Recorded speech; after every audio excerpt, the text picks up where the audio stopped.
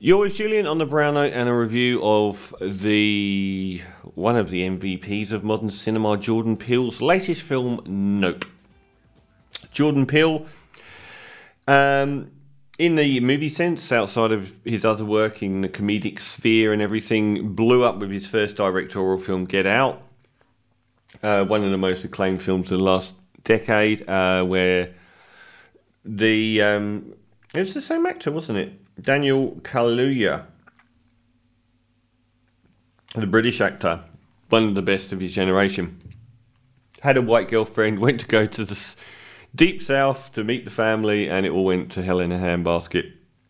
It was one of the most acclaimed films and important films of the century, but I found it less so when I went back to it. I found it more ordinary and less polemic and cutting the second time around, a few years later. A little bit in the vibe of the Stepford Wives. His second film, Us, was very polarising, a really interesting story about a black underclass that lived underground and the middle class version of the black world that live on the surface. And it's a very difficult story to explain, but basically it's sort of like an allegory of slavery and of the black underclass not doing so well as the black middle class, and the middle class forgetting them. And I thought it was a really powerful film. I thought the middle third of it went to hell a bit, but overall I've got probably more respect for that film now than I do Get Out. I think ambition-wise it's just off the charts. It's incredible, and the first and last thirds I thought really, really did work. And in between, he produced Black Klansman, which I thought was a really good Spike Lee film. But he produced and wrote Candyman, which got good reviews, and I thought was terrible. I thought it was awful. So he's returned with Nope, and the film itself has caused a little bit of a downturn in his fortunes, in the fact that they released it with no fanfare, no ad campaign, no trailers. So people didn't know what they were getting into, which gives off an air of weirdness about it, but I'm not sure that it was particularly successful compared to his other films so far. Might be when awards come around. It's got good reviews. Daniel Kaluuya is for me, one of the great actors of his generation. Certainly one of the great British actors of his generation.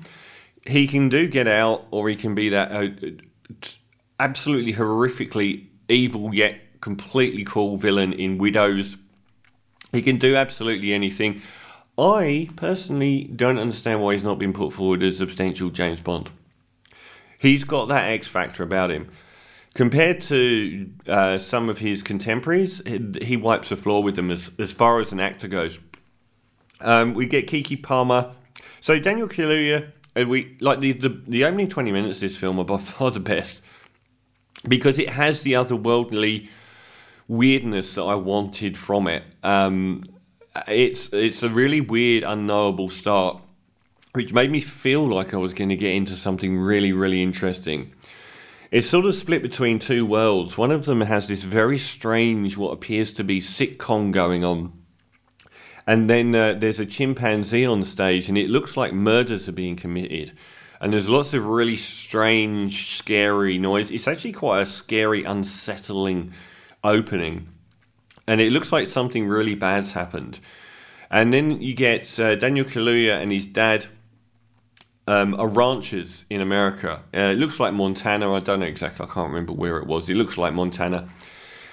And they're out in the ranch, and suddenly you can hear these weird screams.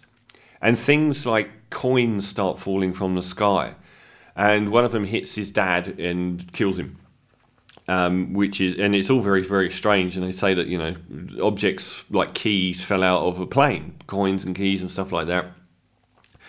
We wind forward 6 months. Daniel Kaluuya's their job, apart from having this, failing ranch, is they use their horses and their skill as wranglers on film sets. So they go onto film sets, and they're the ones looking after the horses. But none of this is going very well for Daniel Kaluuya. He used to rely on his dad a lot. His sister has now come on board, Keke Palmer. She's very ebullient, almost abrasively ebullient. very into self-promotion and all of that, which is the opposite of a very withdrawn, almost manically depressed Daniel Kaluuya character.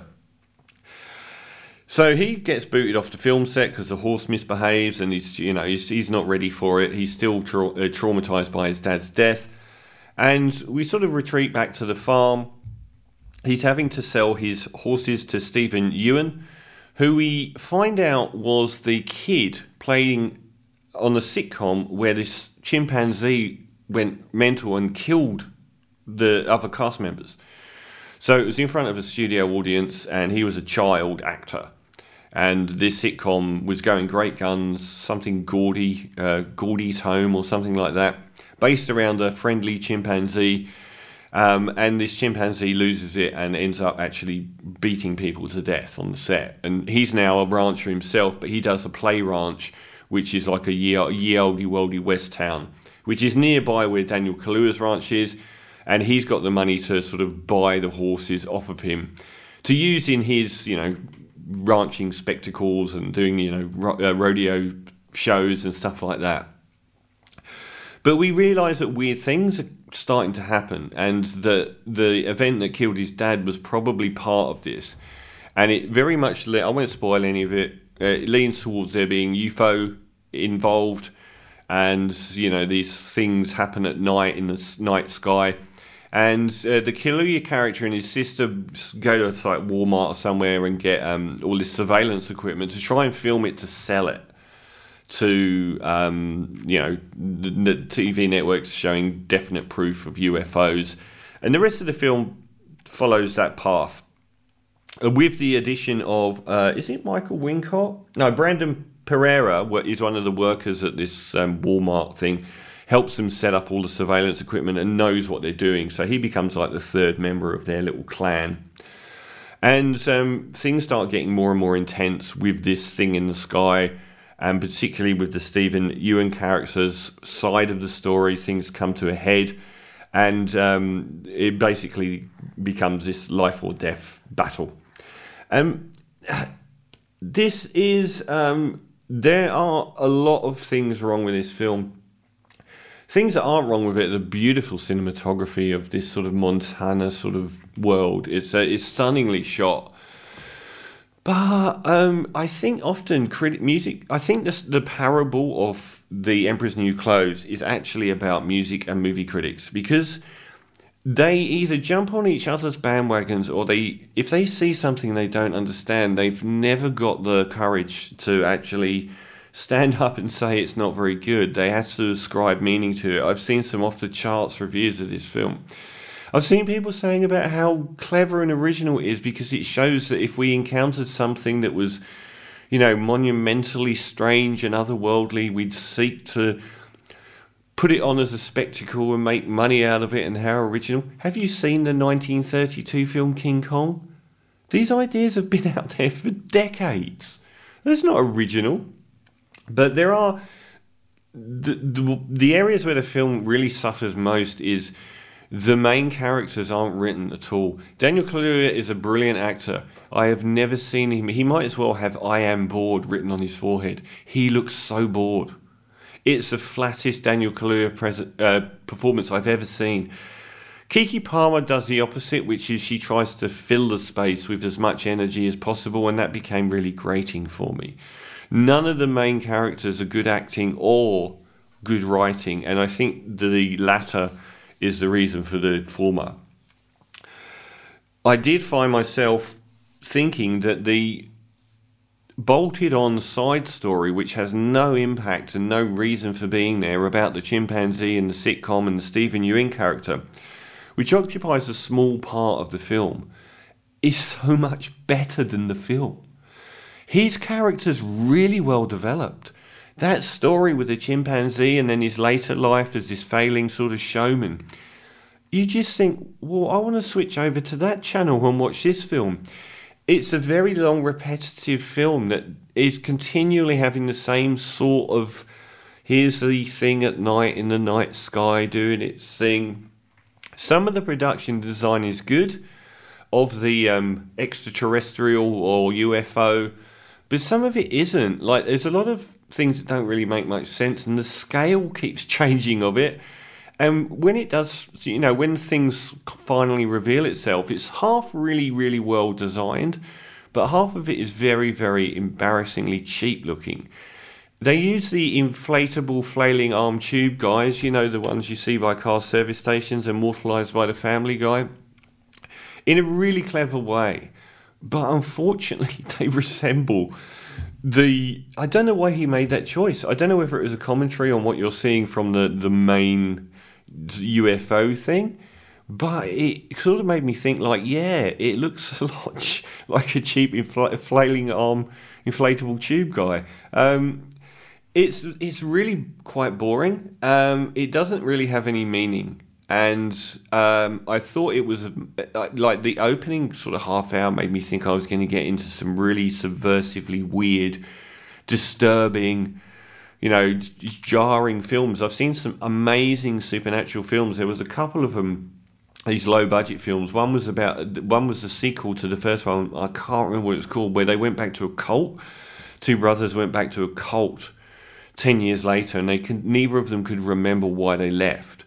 And they go to this place, and it's informed by this sort of supernatural phenomena that's going on, and it really leaves you sort of like, God, that's so strange, what's happening here? And that never happens here. It becomes more and more pedestrian and ordinary. There have been so many really unbelievable low-budget sci-fi films. There was this other one where they were all sitting around a dinner table, and they kept going outside to see what was happening, and they'd go across to see where this light was, and they'd end up in the same dinner table, and it was really sort of mind-bending and made great use of supernatural elements. This becomes more and more ordinary as it progresses. There isn't anything here to hang on to. It feels longer than the 2 hours and 10 minutes it is. I just didn't. I really felt like it was a mess of a film. Like I said, you've got this quarter of the film which is actually really good, which has no business being in the film as well. And then you've got Daniel Kaluuya staring into the distance for 2 hours, looking really bored. And they just don't write any interesting characters, and it peters out. So I'm sorry, but this is by far Jordan Peele's least interesting film. Certainly pretty to look at, very, very boring, very underdeveloped, and also overdeveloped in that it throws a lot of things in there that just don't need to be there and that don't really stick. So I'm going to give Nope a 4 out of 10, sadly.